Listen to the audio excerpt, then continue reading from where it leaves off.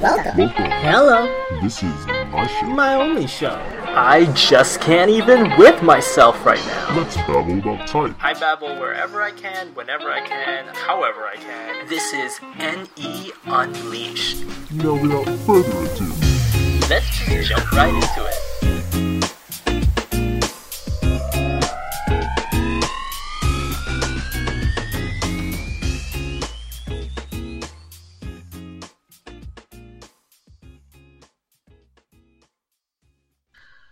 All right, welcome back, everybody. Thanks for tuning into the show. So I have with me a pretty awesome guest again, and he's been a person I've been trying to hound and kidnap for quite some time. But no, it's the Awesomes. You probably know him through his wife, who's also equally awesome, which I don't know if I'll kidnap her at some point in the future, which I probably would as well. But it's the pretty cool Daniel Storm. So...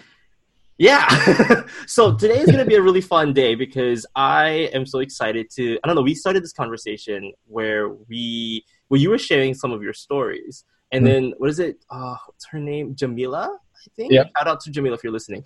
But she brought up, like, we need to hear more story time from you. And I'm going, that's exactly what we need. ESTPs don't talk much about the actions that they do, probably because you guys just do it. Right. Yeah. I mean, if we're sitting around and are with a bunch of people and there's no option to go do something, then, sure, we'd more than happy to weave a story of something we've done into it. But yeah, by and large, I would say I'd much rather go out and do something. Yeah. I mean, if I offered you tequila, probably things would be a lot more fun or something. It'd be rude to say no, right? Yeah. I'm the kind of person, I like to buy people drinks, regardless if they're the ones buying it. I don't care. I like the idea of being like, hey, you need to talk, and I'll instantly start, like, passing the cup over. Like, just as they... I don't know if you're familiar with the archetype thing, but that's literally as Dionysus as you go. Yeah, it's like, here's your microphone. I mean, your drink. Yeah. Like, here you go. Let's talk. Let's do this. This is going to be great. Mm-hmm. But... yeah, I don't know. Like, tell me about yourself. Like, let's start with high school mode, maybe. I don't know. I want to hear some high school gigs because my friend, the ESTP, also had a lot of stories to tell. Okay. Well, so school for me was a little different. I was homeschooled all the way through. Okay. And grades for me were fuzzy because I was kind of all over the place. If I excelled in one thing, I would just push forward in that and not worry about the grade, like just get through the material. Gotcha. Mm-hmm. So I was like never all in the same grade with every material as I went. Mm-hmm. So like I'd sit down and I would just blast through my history and science because I found them interesting. And then I would augment that with like grabbing an encyclopedia and reading all about whatever specific thing stood out that I was interested in. I know that's not the kind of activity stories you're interested in, but just so you get a picture of kind of like my high school started when I was like 12.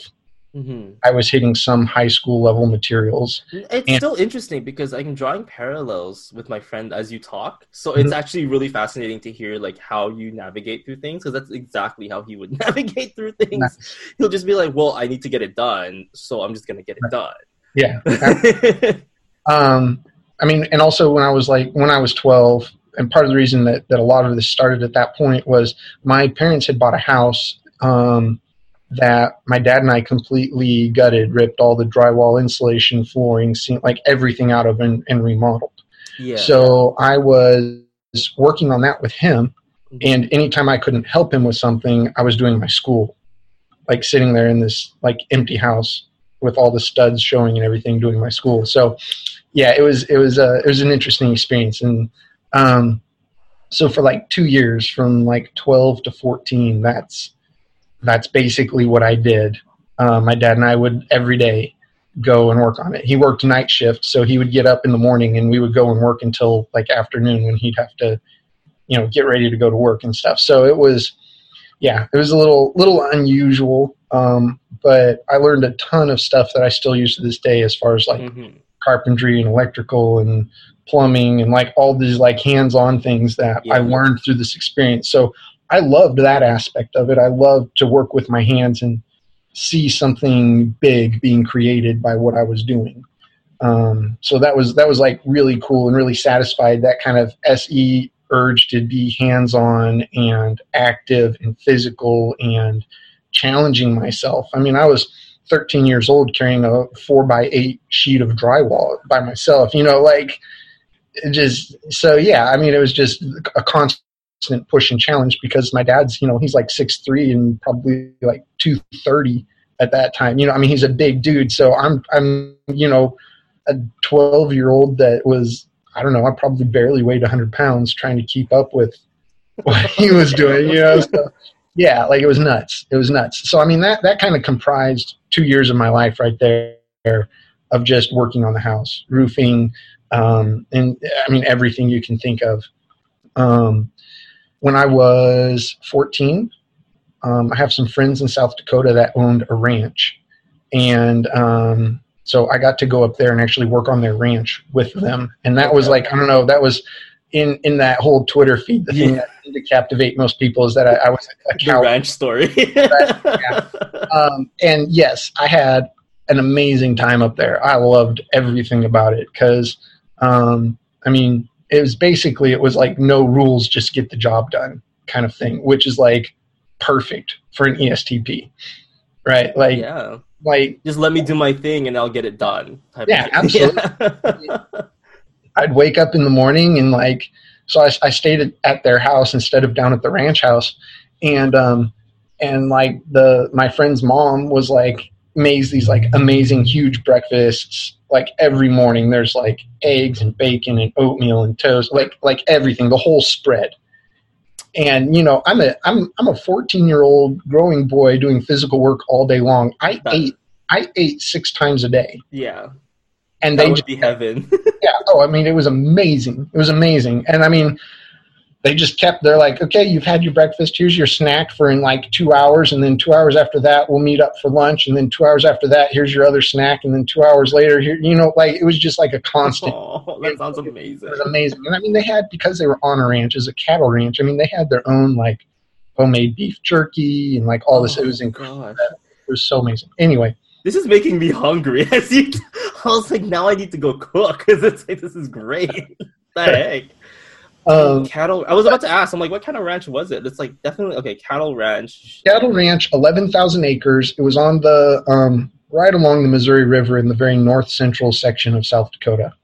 So, in case anybody wants to look it up, it's Mobridge, South Dakota. Anyway, it was an amazing time. Some things I did there. So, we would move cattle from field to field or pasture to pasture so that, they could graze and could replenish the grass in the previous pasture and all this stuff. So a lot of what we did was keeping the cattle moving every couple of days, pushing them into all these different pastures. And believe it or not, even though they had four-wheelers, one of the most efficient ways to do it is on horseback, just because they can turn faster. The horses have a sense of the cattle and are not afraid of them. And so sometimes in certain situations, horses just take the lead and push and stuff too, so it's definitely a symbiotic thing between the rider and the horse to get this task done. Oh my gosh. That sounds, yeah. I'm now imagining you on horseback and it's just like, okay. Yeah. All right. Is it with the hat too, or what's the whole gig with that? Yeah. 'Cause you're out there, there's no trees, there's no shade. You're just out in like bright sun and wind, so you need something to protect your head and face, especially because otherwise you can't see anything over time. You just get sun blind. But so and I mean we all carried a handgun with us because they have rattlesnakes and coyotes and stuff, and those are dangerous for cattle. So you want to eliminate those anytime you come across them. Yeah, makes sense. So we're doing that. We would rope and put ear tags on the new calves that were born. So during that season, when a lot of the calves are being born, we're doing that at the same time.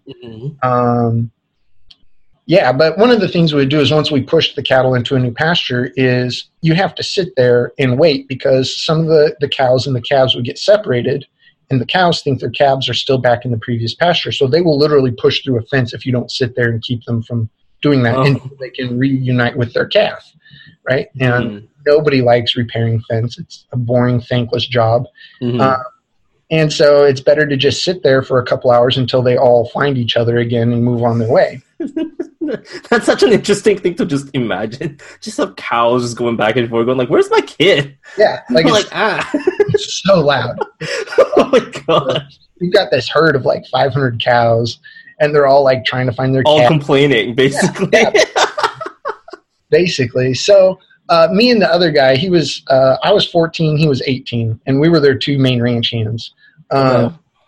We would sit there and we would do horse riding tricks while we're waiting, just back and forth along the fence line. So we would do things like try to do handstands while our horse is walking,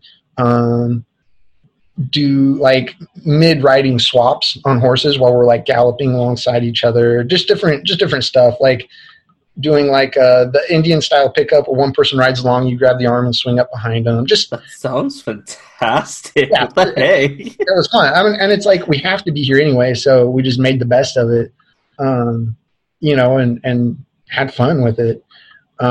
So yeah, a lot of that kind of stuff we did. There was one particular instance when I was on a four-wheeler there.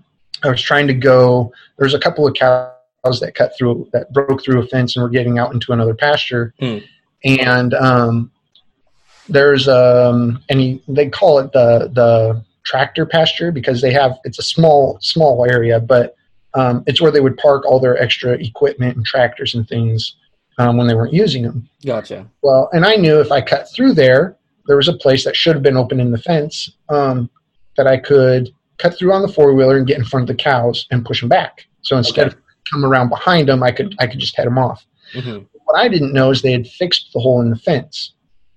And it's barbed wire, so you can't really see it when you're on a four-wheeler going, 45, 50 miles an hour through everything. So I'm coming straight at this fence where the gap used to be. Yeah. And I see it at the last minute, and I like lock up the brakes and turn it sideways. And I'm like, I'm not going to stop in time. Mm-hmm. Like I know I'm going too fast to stop in time. So I put it back straight to the fence, and right before impact, I jumped. It was all instinct. I didn't think this through or anything. I just jumped. Mm-hmm. So I jump. My momentum carries me over the fence, and I tuck and roll. I just dove over the fence. Stand up. No scratches. None whatsoever. Perfectly fine. And the fence stopped the four-wheeler.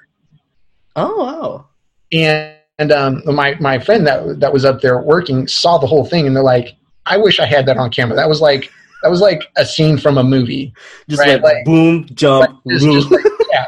I was just like, I'm just acting off of like instinct. I don't know. I definitely didn't think it through or anything. But yeah, so it was just like launch myself. We'll deal with the consequences later, and there ended up not being any. So Wow. Yep. That is It makes me think that like a lot of the movies nowadays are just people attempting to capture what SE people do naturally. Like it's just if this were a film, it would be only these high points. Because it'll just be trying to track people be like, does that actually happen? I'm like, have you met, EPs, like ESPs, like at all? Yeah. No, it's I mean, thinking back at it, I'm like, if I tried to do that, I would probably not time it right. Like I would try to bail probably too early, or, like it just, the timing just happened to work out because I didn't have any other choice. Yeah. So that's so fascinating, though. But, yeah. I'm trying to think if I've had situations where that would be similar for me. That there's situations where you had to act and do something, or else, things would have went down the other way. I guess I don't know. Maybe because mine is as an NE dom, it's conceptual. Like I've done situations where I've pulled on conceptual strings on others because I had a feeling that if I didn't do that, I would have gotten the outcome that I wouldn't want, which would have affected everybody if I didn't do it right. So like it would be social situations where there would be people all interacting with each other, and if I didn't and I hate to say that, but if I didn't manipulate somehow by nudging something or being, and it sounds weird because it's like, do people actually do this? I'm like, well, I do it. And it's just like, I'll go to another person and be like, I'll quickly whisper and I'll be like, so by the way, this person's a doctor. Like that, just kind of like, just casually mention it and then leave. And then because I had a feeling there was going to be a crisis moment, and then it does happen, and they're like, you're the doctor, and it's like, oh, how did you know? And like, some person whispered it to me, and I'd just be like in the corner going like, phew, okay, the Matrix has been saved. Like, Nice. I don't know, like that's the only time I can think of crisis things that I would on instinct do, but I can't do that body thing. My mind kind of shuts down if I don't, or if I try. I was telling Joyce, where if I try to deal with SE, my world becomes blind all of a sudden. And it's kind of hard to operate. And it's really weird. And I don't know how that works. It's almost as if like my eyes are closed and I'm just trying to feel out in the darkness. Whereas if I step back is when when I don't engage with the object enough, is when the NE starts to come in and I feel safe in that sense. Safe is a relative term, I guess. But it's insane because it's like I would talk with my friend about his SE, and I would just say things like, you seem very in control of the moment in a way that you are very in control of what might happen to yourself and the decisions that you will do or not do when the moment happens. Like, he likes to drive a little recklessly. It's a thing. He likes to test it, and his wife, bless her heart, is an ESFJ. So she's always like, no!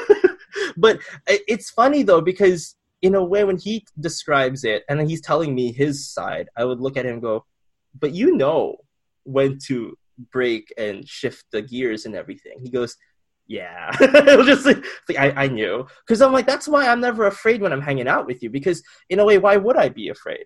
Obviously, you'd be more worried about, let's say, if I were the one driving recklessly. Because you know that my mind's not actually on the road. It's not actually there. But for yours, it is.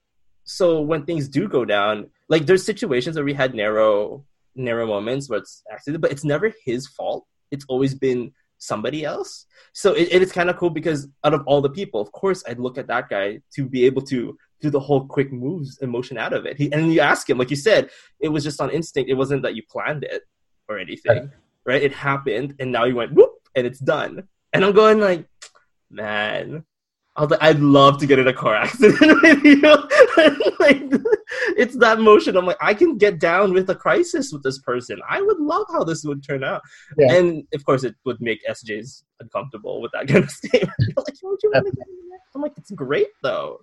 Think of all the opportunities. It would be fantastic. Yeah, like it's like, for example, going camping or something. Mm-hmm. Going camping, going out in the outdoors. I could take care of myself in a way, like in a certain, like, because I like to overdo on preparedness as an SP dom. So I was carrying all my waterproof matches that I bought at a survival gear shop or whatever, just because it's fun. But at the same time, it would be greatly eased, my own 7 fears, let's say, if I was with somebody who is more familiar with the situation. Because, I mean, as much as I can act on my own, I'm faking it as much as I can, whereas it's natural for them. So I'm kind of like intrigued to observe them in that sense. Because in a way, in situations like that, like, because I remember an ESTP was asking me, like, how do you concentrate on pain or something? Because to me, I just zone out. Like, I've had situations where it can, like, I can get nicks and stuff on my body all over the place, but then I'll just zone out right away, go into any land and not feel the pain. And I could keep working and keep doing something because I'm simultaneously having a parallel imagination at the exact same time.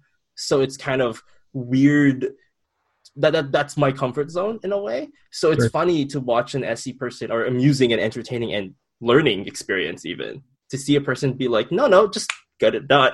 And I'm like, dang, that's, and horseback riding stunts, like tricks and stuff on your like, free time, man, that's actually quite a fun place. I mean, I would, no cell phones too, right? At the time. Yeah. I mean, okay, you have to realize, and this is going to date me a little bit, but when I was 14, that's fine. That would have been in 96.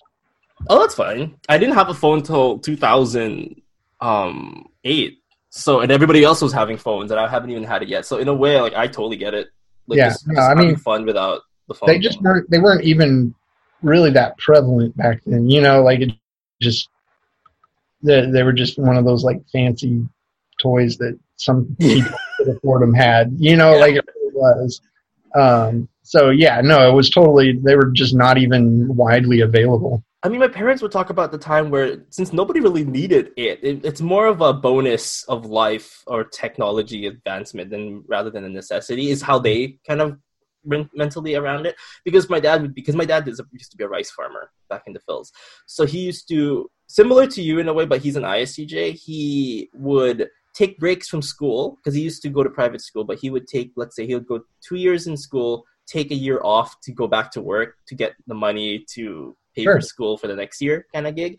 So having worked in the place, he'd have a water buffalo carrying all of the stuff to get all the rice ready, and he had to carry all these rice stuff to sell, because that's their life and everything had to be done manually. You got your water from a well. It's full on countryside. And it was fascinating to go back home and to observe it, because I've never had that experience ever. So when they would tell me about these things, they're like, appreciate the hard life that you see around you because you've never experienced it. And I'm like, that's actually really true and really humbling, because in a way I got to really see where he's at, or where it shaped him to be the way that he is. And it's cool because it's like there is value in hard work, I guess, in my opinion. Like, since observing it, he's been the type of person, he's an SI dom. He likes to hoard tools. I don't know if you do the same. Do you hoard tools? Like, is there or is it just a tool shed that's with all the useful ones? I don't like to hoard it. If I have a tendency of probably overbuying in quality. Okay. Gotcha. Right? Mm-hmm. Like, I'm going to do one job, but I have to have the best possible tool for doing that job, even though it's like, I don't know, like professional level tool. And I'm only going to use it like maybe 2 or 3 times in my life. And I could easily get by with something cheaper, but I'm like, but it's not going to work as well. It's not going to be as accurate. So I have this idea of being like overbuying from what I actually need. Well, not in quantity, but in quality. Gotcha. Do you also rent if you need to instead, if you know you're going to only use it for one time? I have. I don't like using rental tools because a lot of times they've been abused and warped, or so that's another point. Yeah, because my dad takes major care for tools. Yeah, things being like exact and precise. That comes out in that side of me. Gotcha. It's so funny because I know with but again, my parents argue each other. They try to compete in who's to accuse is the most hoarder type, because they're both they're like, you're both hoardy. Like, I know I am myself, but it's not as bad as you guys. Like, my dad has all these tools. He never has time anymore to like operate on these, so they're just hanging out at home. And he wants to get a shack maybe, and then to like store them on. And I've been playing with the idea of, hey, we should probably have a rental space, like a storage space. Like, isn't it cheap to just have all your stuff there? You just pay monthly. It's probably not that expensive, right? Like, just get it out of your paycheck every now and then and see how it goes. Because there's a lot. Like, he's a welder. He has his, I don't know if it's the word, TIG, his, the thing that's the compressor pipe, that's the cylinder that it's used to get the fire out to heat up the metal when you want to weld something. So he has it right here, and it's in the house. And it's funny because we don't use it. It's just there. But he likes having that. I mean, granted, if they go away, let's say they go take vacation, things do go down, I do have all the tools in the house to make it happen. Yeah, I mean, zombie apocalypse comes, you can just weld your windows closed with some scrap. Exactly. And like he barred the windows. Like, that's the kind of guy. So he's already barred it. We're all SP DOMs in the house, so he'll just be getting it done. But it's funny to me because it's like we have all it's great because in a way, I actually thought that at first when I didn't know type that he was an ISTP because, the whole stereotype of the craftsman and everything. But then I realized that there was a lot of coping mechanisms and a lot of actions and, mind stuff that ISTPs don't really go through that he does. And I'm going, wait a minute, hold up. I was like, you are really weird about FE. I'm like, you're not an ISTP. Like, it's not how an ISTP is weird with, like, I feel like they crave it to some extent because of the bad FE, but with my dad, it's almost full-on rejection. Like, if he hears it, it's like, I don't get it. Like, why are you, what's wrong with you? Like, this alien language. And I'm like, okay. Yes. Yeah, exactly. So that happened, but it's actually kind of cool because it's the only way I could ever tap with sensors, I guess, in folks, because I've been exposed to that kind of background. Like, I know how to weld. Like, I've volunteered at my dad's workshop for a few weeks, I think. Yeah. And in a way, I got to deal with all of their, like, I get the whole full regalia, wearing the full, Right. he was all happy because, like, my son's following my footsteps. And I'm like, your son's an ENFP. It's not going to happen. You're like, it's just a temporary thing to satisfy my curiosity. So I have Yeah.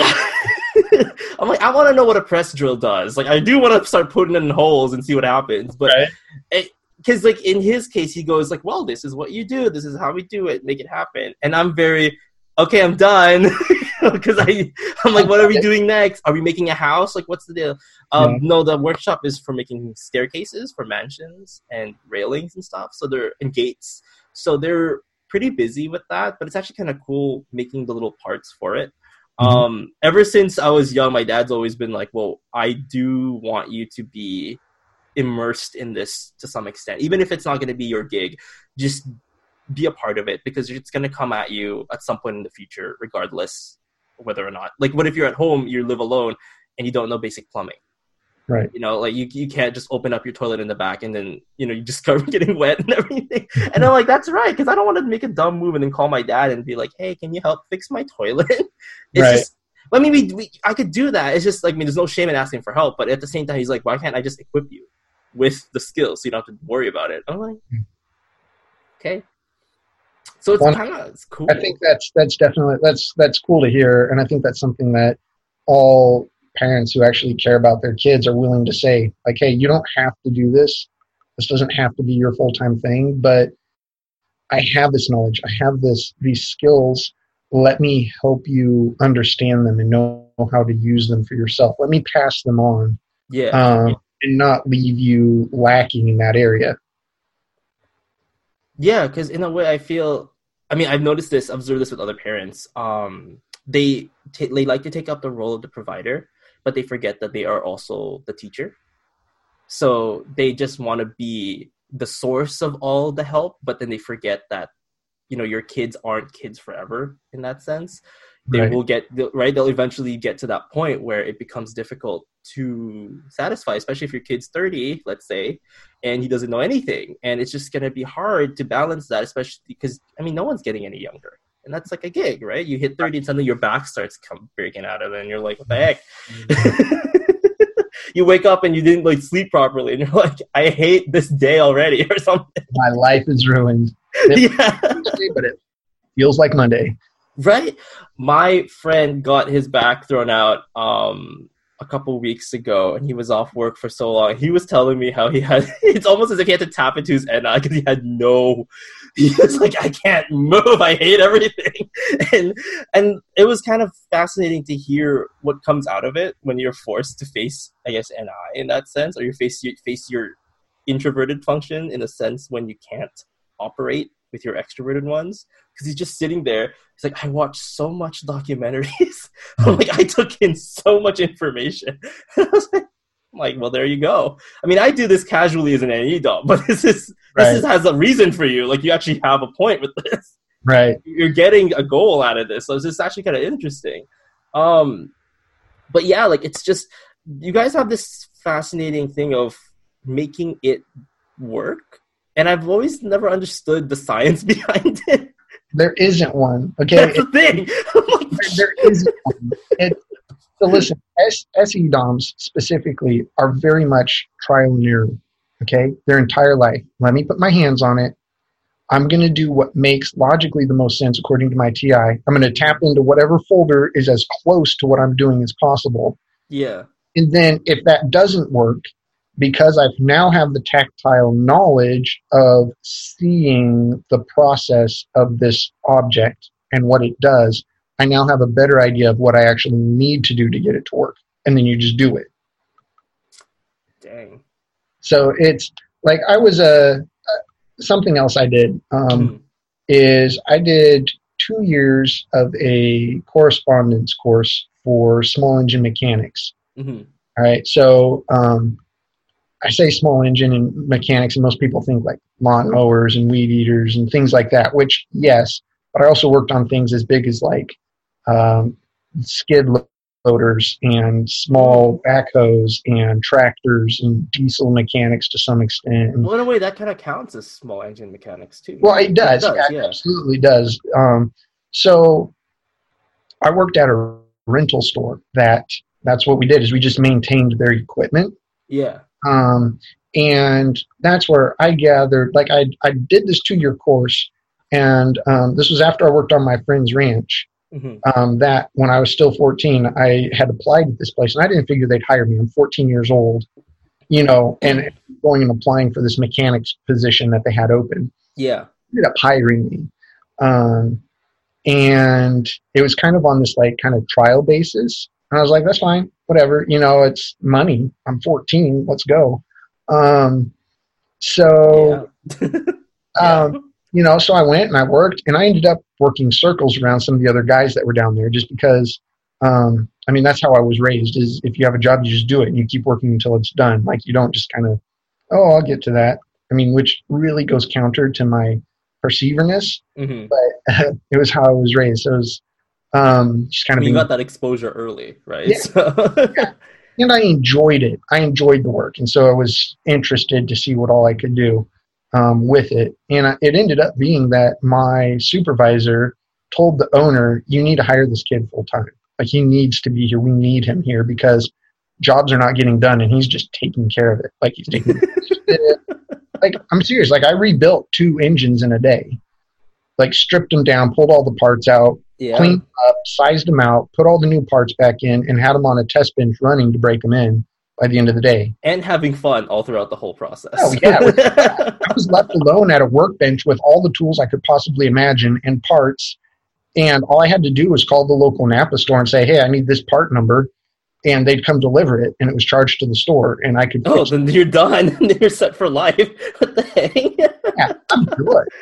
I wouldn't mind being in that kind of gig if that was how it is. I hate having to hunt for parts tools that I didn't have. Yeah. Something. Yeah, if I didn't have something, and that's the thing is, I was given purchasing power. I had my own purchasing number, and I would tell them what it was, and they'd put it on the account to check to make sure I'm authorized to make these purchases for the store. That it comes up good, and they'd come and deliver it. Like that's all there was to it. Yeah, they ask you, they're like, well, this part needs this. Yeah. Like, did you want me to try something else, but it's not going to be as good? Yeah. So, like they had all right, so imagine like a kind of a warehouse style building that has 3 industrial sized roll-up doors, right? Okay. The steel building roll-up doors. Mm-hmm. And inside one of them, about half the depth of the building, which is probably at least 50 feet deep, about half the depth and the full width of the bay was just broken equipment. Oh, wow. Okay? Just as things broke, if it was old, they couldn't get to it. It was just piled there for a get to later. Mm-hmm. Nobody ever got to it later. Yeah. So I ended up, between helping customers, maintaining our regular equipment, having some spare time. So I would just go grab a piece of equipment, troubleshoot it, and fix it. It's just I put at least 20 pieces of equipment back into working order for them. Some of them were literally from like the 70s, right? Oh, wow. They were old, and so you could always get parts for them. Well, the benefit for me is they had a full machine shop, and I would just make my parts.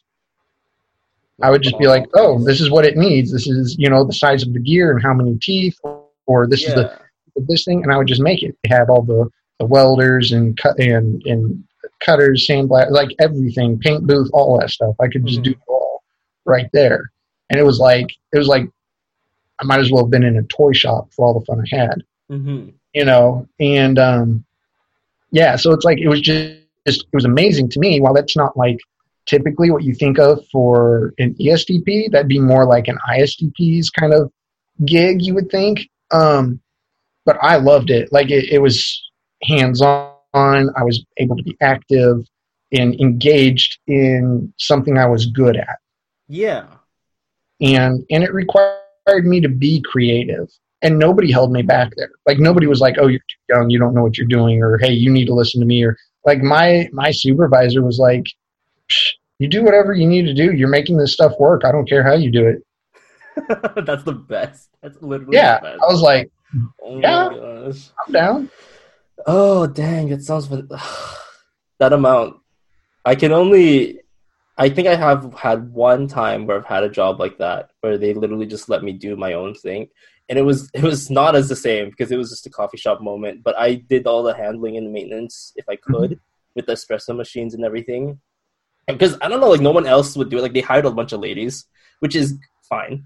Sure. But the ladies at least that were hired, they weren't as mechanically inclined or weren't down for it. Like even I'm not mechanically inclined, but I would be willing to go underneath the desk covered in like Right. dust and everything and just work for it. So yeah, like my boss was just usually very like that's the only time I think the boss was very like, oh yeah, let's let him do his thing. They let me take over the whole closing shift because they could just trust me at night with all these people. Like we had crazy folks come in, and I guess maybe it's just a feeler side of me. I got along great with crazy folks. I don't know what's the other people did, but they were just they're people who come in, right? They'll be like, and I just be like, what's up? Like I just mirror them. We play them up. Let's go. And then they're like, so what kind of coffee you want? I'm like, seriously, you're not gonna sleep again for the night? I'm like, is this our relationship right now? And he'd like just We're doing this it up. Yeah, like that was literally the gig. And then on spare time, I would start practicing techniques on the coffee because I mean, you weren't allowed to have your phones out, so you got to be distracted somehow. And that was like for my biggest thing is because my mom drilled this coping strategy on me is that I can't operate anything without music. So they had music. So the minute they had that out, my NE was good. Like it was just done. Like it would latch onto that. My whole body can just start operating on autopilot now because I didn't have to worry about everything else. Like there wasn't a silence to worry about. Mm-hmm. So it helped. When I would work in situations where there wasn't music, that was where I found the struggle. I didn't know how that, because again, with the whole silence that's annoying. And I think that's an extroverted dominant function kind of thing. Like I'm the same way. Yes, Susie, anytime I'm doing any kind of house repair or yard work or anything, my headphones are on and then I'm good. Yep. I'm good. Yep. I can just buckle in and get it done. And I'm enjoying it regardless of what it is. But I have to have music going on, have that just kind of side gig. Have it happen because, oh man, if I didn't have the music, I have this mentality where it sucks too because if I have to communicate with somebody, then I have to like take out one and I hate it because it's like, no, I don't want to talk to people. It's just funny, like as an extrovert, you're gonna like, wait, you don't want to talk to people? I'm like, when you're trying to get something done, you don't need somebody tapping your shoulder and be like, hey, can we interrupt you? No, don't interrupt me. No. No way. I'm busy. And they would look at me like, because let's say I take over the kitchen, for example, and I'm like baking or cooking something, I have this thing where nobody else touch this space. I'm here, you know? The music now is in. Property of Nate Rossett. Stay exactly. back. And like, because the thing is with me is I appreciate and also resonate a lot with keeping your hands busy. Like I don't like just not. Like even now, for example, like the whole computer gig and everything. This is fine for me talking like this with somebody. But if I'm sitting here trying to write up something, or if I'm sitting here trying to, I don't know, just focus on text messages, I'm going to get annoyed after an hour. I can't sit. I was trying to ask, like, I used to be able to, as a teen, lose my entire life to a computer thing moment, just sitting down, maybe 4 hours pass by because I'm playing a video game. But now I don't even have time for that. Right. I don't got time for video games. I was like, what the heck? Like people going, oh, I was finishing this. I'm like, how do you guys have the time? Like I have to now prep for tomorrow. I got to prep for tonight. I got to clean this. I got a toilet that needs to be unclogged. Like it's just, I always think about like, I have things to do. I don't got to. So nowadays I've just been replaying things as I work. Sure. In a way. Cause like the podcasting, if I get to hear other people talk and stuff while I'm working, it's actually now helpful. Like it's now I can now blend the two, and I'm going, wait a minute, this is working. You know, like I can get twice as done in a short amount of time and not feel tired, and then feel enlightened at the end of, let's say, an episode or something. Like there we go. I can't do the whole sitting down for 2 hours typing. How do they do it? I don't know how they do it. You'd have to ask my wife. She's relentless. Like I've never seen anybody grow a blog literally single-handedly as quickly as she has, because part of it is it's a passion for her and she loves figuring out people. And so for her, it's a matter of just fascination with the topic. You know, so I know that's part of it. I sit down and I start writing and I'm like, am I done yet? Like, is this it? Can I? If that isn't relatable. I'm going to go, you know what? I'm just going to go get a drink really quick. Right? I'm going to go get a drink. Oh, look, squirrel. Yeah, you know, I have to take a break. I can't do that. I don't know. If I'm stuck writing, like I'm trying to write a book myself, right? And I took on this daunting task and I'm like, okay, let's do it. And I'm writing and I'm having fun. But like midway in, suddenly one word spouts 1,000 different ideas. And I'm like, oh, I have to step back. I'm like, this is not going to happen. Like nothing is going to come out unless I open another tab and I start typing that up. But then if I do that sends a chain of just opening multiple tabs of just me typing up notes, and it's just not going to happen. So I was like, you know what? It's either this or I'm hungry, so I'm going to get up and eat. That's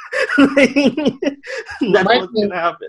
And that's a way, I found for me, and it's not exactly a healthy thing to do, but if I'm working and I have this long-term project, especially if it's like if I'm doing video editing, right? And it's it can be a long task depending on the length of your content, because you have to make sure everything flows, and you've got to do it from start to finish, right? Plus, so you've got the entire time of the actual video length, plus any changes and things you do along the way. So it ends up being this huge project. And one of the courses that my wife and I made, she did tons of slides, and then she did audio over the back of it, right? As opposed to her. Because she hates being at the forefront of things. And so my job was taking her audio recording and matching up all the slides to go along with what she was talking about, and editing them in and putting in the transitions. And to be honest, that sounds fun though. Like in a way, it can be fun. Yeah, it was. Other than we had like 30 hours of it to do. Right. Yeah, that's the thing. It was fun for an hour for me. I'm like, wait, 30 hours. Right. Yeah.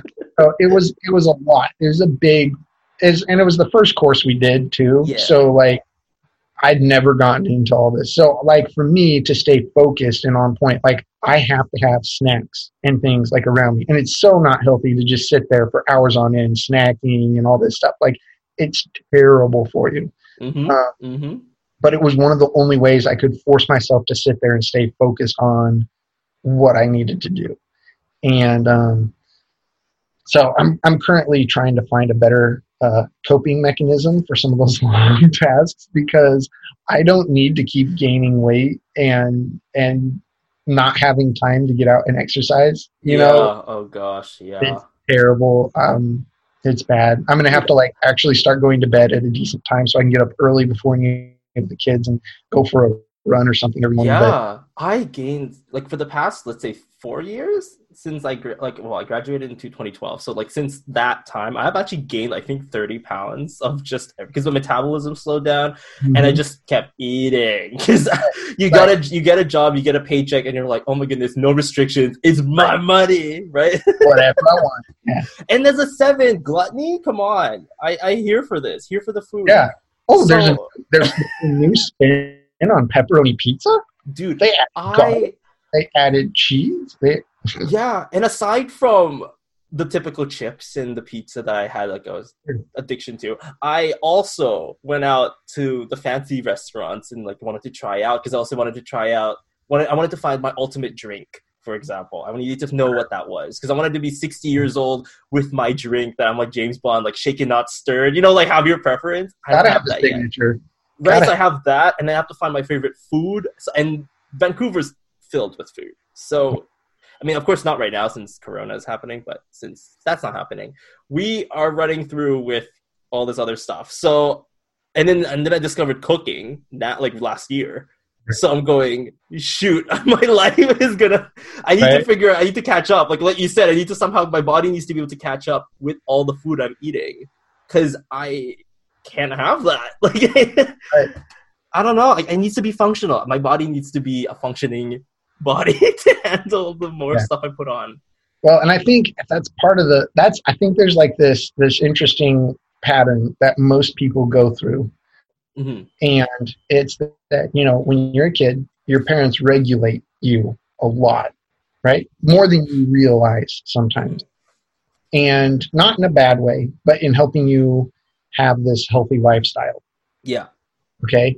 And then at some point, you're on your own. You gain your freedom, right? You gain your freedom. But then you're like, oh, I'm free. I can do whatever I want. I can buy 17 different types of soda and keep them in the fridge. Or, I can have M&Ms for dinner if I want to. Yeah. Who's going to tell me no? I'm going to sit here. I'm going to eat an entire family size bag of M&Ms while I'm playing video games tonight. Who cares? Mm-hmm. Whatever it is. And then I think at some point you hit this realization that this is not sustainable, right? Like I cannot keep this up because I'm not going to be happy. I'm not in the long run, while in the moment, and this is like a huge revelation for me as an SP, right? Mm-hmm. Like in the moment, I might enjoy it, but long term, it's not sustainable. It's going to kill me at some point. Like all that unhealthy lifestyle is terrible. And I value so much being able to act and take action in a moment's notice, regardless of where I'm at. Yeah. That being out of shape or putting on a few too many pounds is like choking the life out of me, because I know if something goes down, I can't react like I used to. I don't have the resiliency or the endurance or the strength or the whatever it is that I used to have. Mm-hmm. And while SPs are not overly blessed with a grand view of the future or the ability to really project into the future well, that is one thing that I constantly look at and say, I've got to be able to perform all the time at a certain level, or else I'm not happy. It's not that anybody's putting that pressure on me. Yeah. It's a self-inflicted thing, if you will, that I need to be able to continue to do these things to perform physically with, a certain outcome. And if I keep this lifestyle up, I won't be able to. And so it's easy at that point, if I look at it that way, to start denying those things and saying, no, I need to cut back on this. I need to cut back on that. I need to do this. That is healthy. Mm-hmm. Even if it's not maybe the most fun thing in the moment, it's not making the most of the moment, which is like a huge thing for SEs, making the most of the current moment. Mm-hmm. But it does. And I think that just comes with maturity. And as you develop some of your lower functions and your ability to tap into them and to value them, you do start to be able to have a better, well-rounded picture of yourself, your capabilities, and life, and just how to adapt to it. And it's an important lesson, but it's something I've seen almost everybody I know, all of my buddies and friends and stuff, that go through this kind of curve of, I'm here, parents are helping, I get out of control, and then I bring myself back in because I have to. Mm-hmm. And it's just interesting to me to see so many people go through that pattern.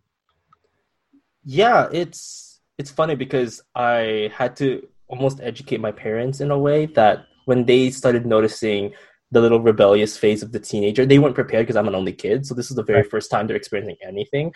And as SI DOMs, the minute I went in as an NE DOM for a son, it's like I'm pushing it. And they're going, no, reel back. Right. And I had to explain to them, I'm like, you have to understand that I will end up going back. Like, I'm going to come back to my optimal. I just have a moment where it's a dip. And it's just a thing. And I was like, and I decided to use other people's examples. Like, have you seen other people. It doesn't have to be the same type as them. It's like just other people. They're doing the exact same thing.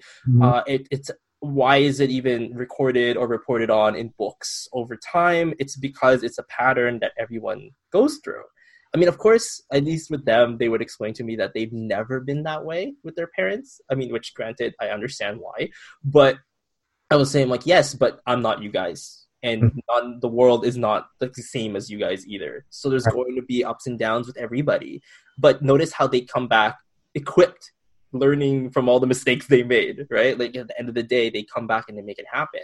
And it's funny because nowadays I find myself like talking to people who are struggling with their parenting. I don't know why. It's in real life. I have people that I know in real life who are struggling parenting. And then I would explain to them, I'm like, are you sure your kid's really messed up? Like, what if all you had to do was let him be for a second? Because whenever I talk to the kid, I get insight into them.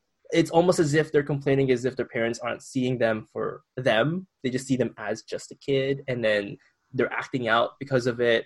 And I just quickly say something like, "Oh, well, you are yourself. I mean, your parents are doing the best that they can with what they have. Maybe they just aren't equipped to handle your emotional, because you're a different type as them, and this is completely new for them. Let's say you're an ENTJ to parents who are IJs or whatever. Like, it's insane. It could be crazy, right? Yeah. Like the matchup could be horrible, but it could also be beneficial. I was like trying to like reframe it because I'm like, yeah, like your parents are like this. We could complain about your parents all day, all night. That's fine. But at the end of the day, you can still learn from them. If you live with them 24/7, I mean, you might as well figure it out how you're going to deal with that. Or you just want to move out and fight it. But sometimes what if you can work it out first? I don't know. Like, it's just kind of been my gig with that. I love how you mentioned, though, previously, because I don't want to forget this thought, how you're trying to get back at the optimal functional thing that you used to be.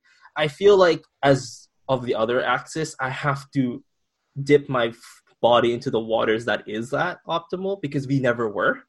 Like, everything is always new to learn on my end in a way, because I don't have that equipped cognitive function of just being able to tactilely handle items. So I had to literally observe and learn and apply like everything that the people I'm around is doing. So like when I used to work as a fire tech, it was this craziest experience. I think I look back, it's the craziest one, because I've never been so thrust into an SE world in that situation, because you're expected, like, there is a moment where you have to deal with wet systems in like, or dry systems in let's say those fire pipes and everything, and you have to be able to clean out a gasket. You got to know what tools you got to use. You have to make sure that when the gasket sets on the pipe, it has to be nice. You have to clean it out, because if it doesn't, it's going to leak and you're going to get problems. And then they're like, how do you know? Well, there's no gauge that tells you. You have to look at the little bubbles coming out. Like, it's just you got to be so observant. And I'm going like,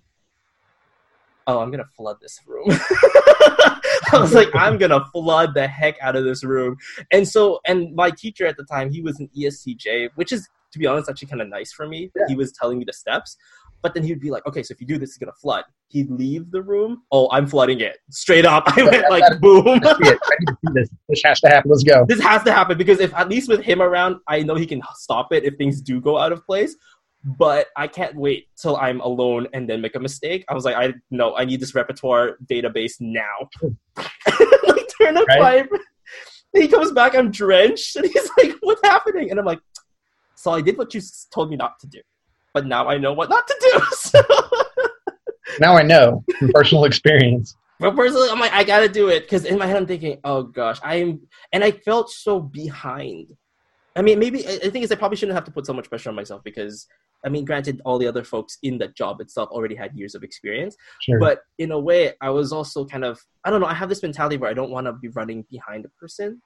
If I could run, if not ahead or beside, that's already good enough for me. So if I notice that there is something like that I could reach for, I'm going to go reach for it. Sure. So I actually ended up becoming one of those. It's funny, because I ended up becoming the employees there who they were surprised that despite this whimsical personality that I'm always running around, every job I go to happened to be like I had a high success rate when it came to every like job offer that they gave. And they were like confused, like, how the heck are you? Because they never really see. They only see the whimsical side when I'm at let's say, the office, because I'm very like, hey, so what are we going to get today? Right. But when I'm in the job, it's like, drop the mask. It's full on serious mode. We're like, hi, I'm here to fix your pipes. I'm like, tell me where it is. How's it going to go? Bam, bam, bam, bam. And then like mini celebrations when they're not looking.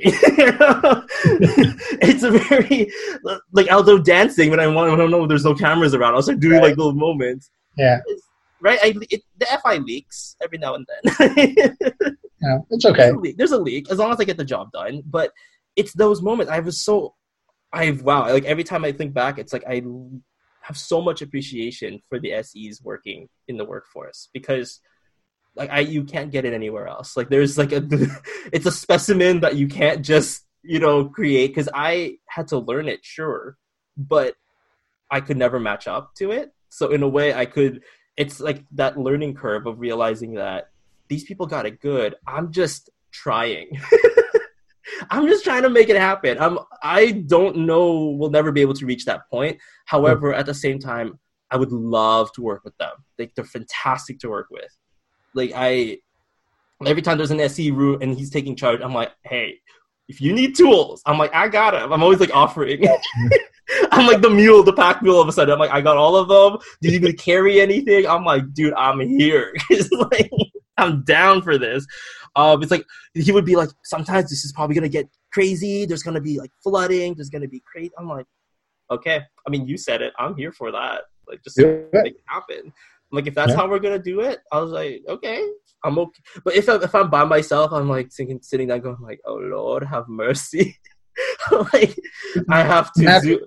Matter of who's got responsibility, probably. Like if somebody's competent and with you and they're taking lead, then whatever happens, like, happens.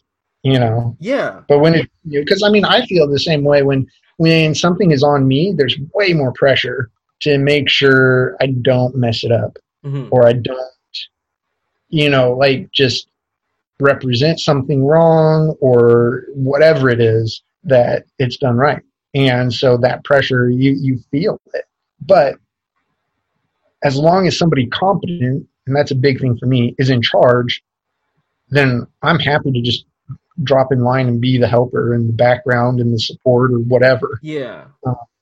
Well, it's crazy because when you say that, like, I understand that when someone takes charge, there is an immense pressure. But then when that happens for the other person, I'm actually super about easing that pressure for them, because I want them to. I have this thing where even leaders fall too.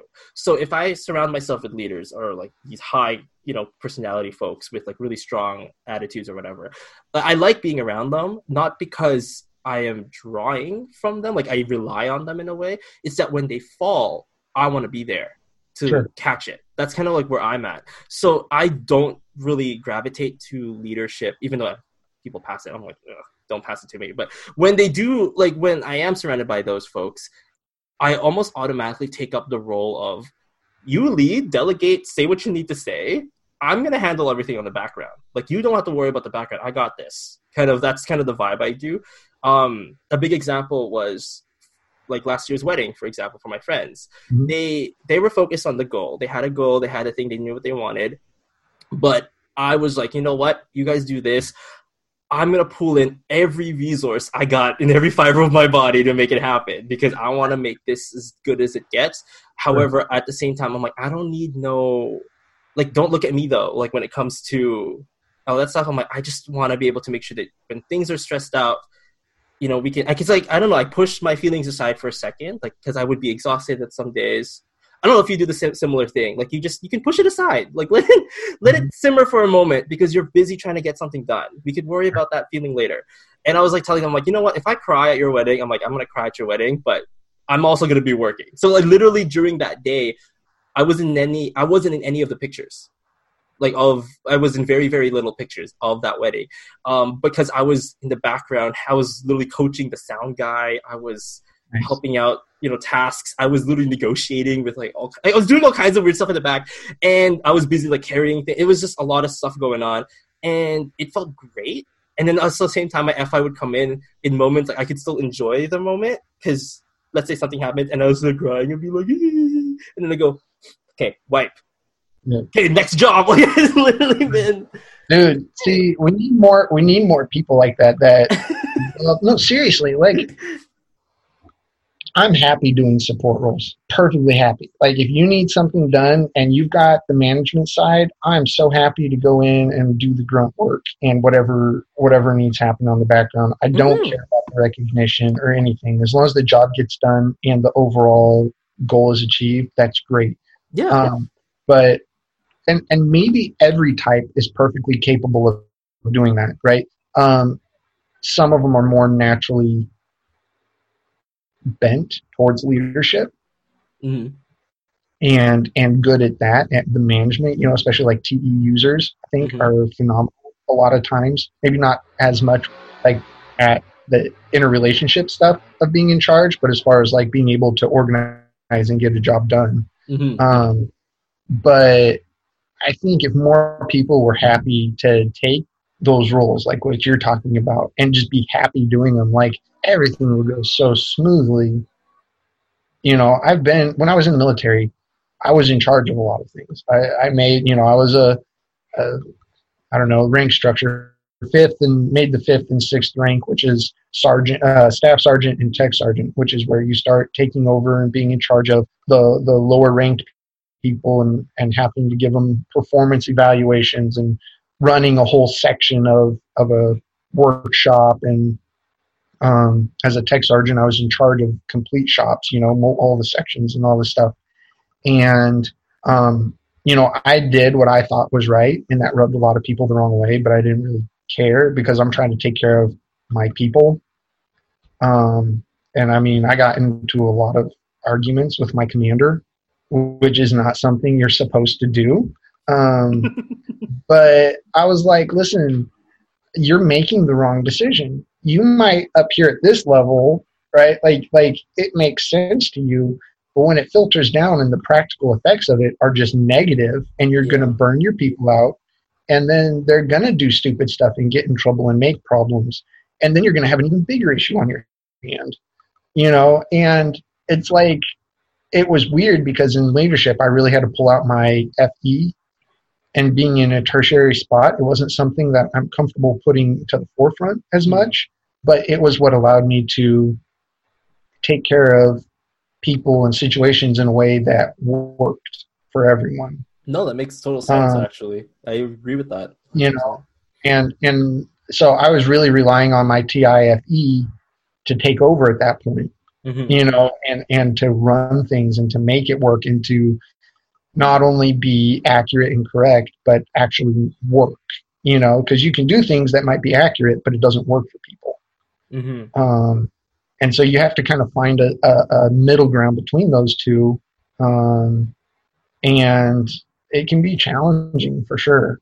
And that's why I prefer, looking at my function stack, I prefer being able to just be like, you have a job needs to be done. Let me use my SE to attack this job. Right. And to just get it done. Because I'm not comfortable long-term in that auxiliary and tertiary function level operating there over and over and over and over and over. I can tap into it. I can use it. I will, but it's not where I'm comfortable. And what I did in the military to help balance it is I got super involved in activities in my downtime or in my time that I didn't have to be in those leadership positions so that I could recharge using my SE.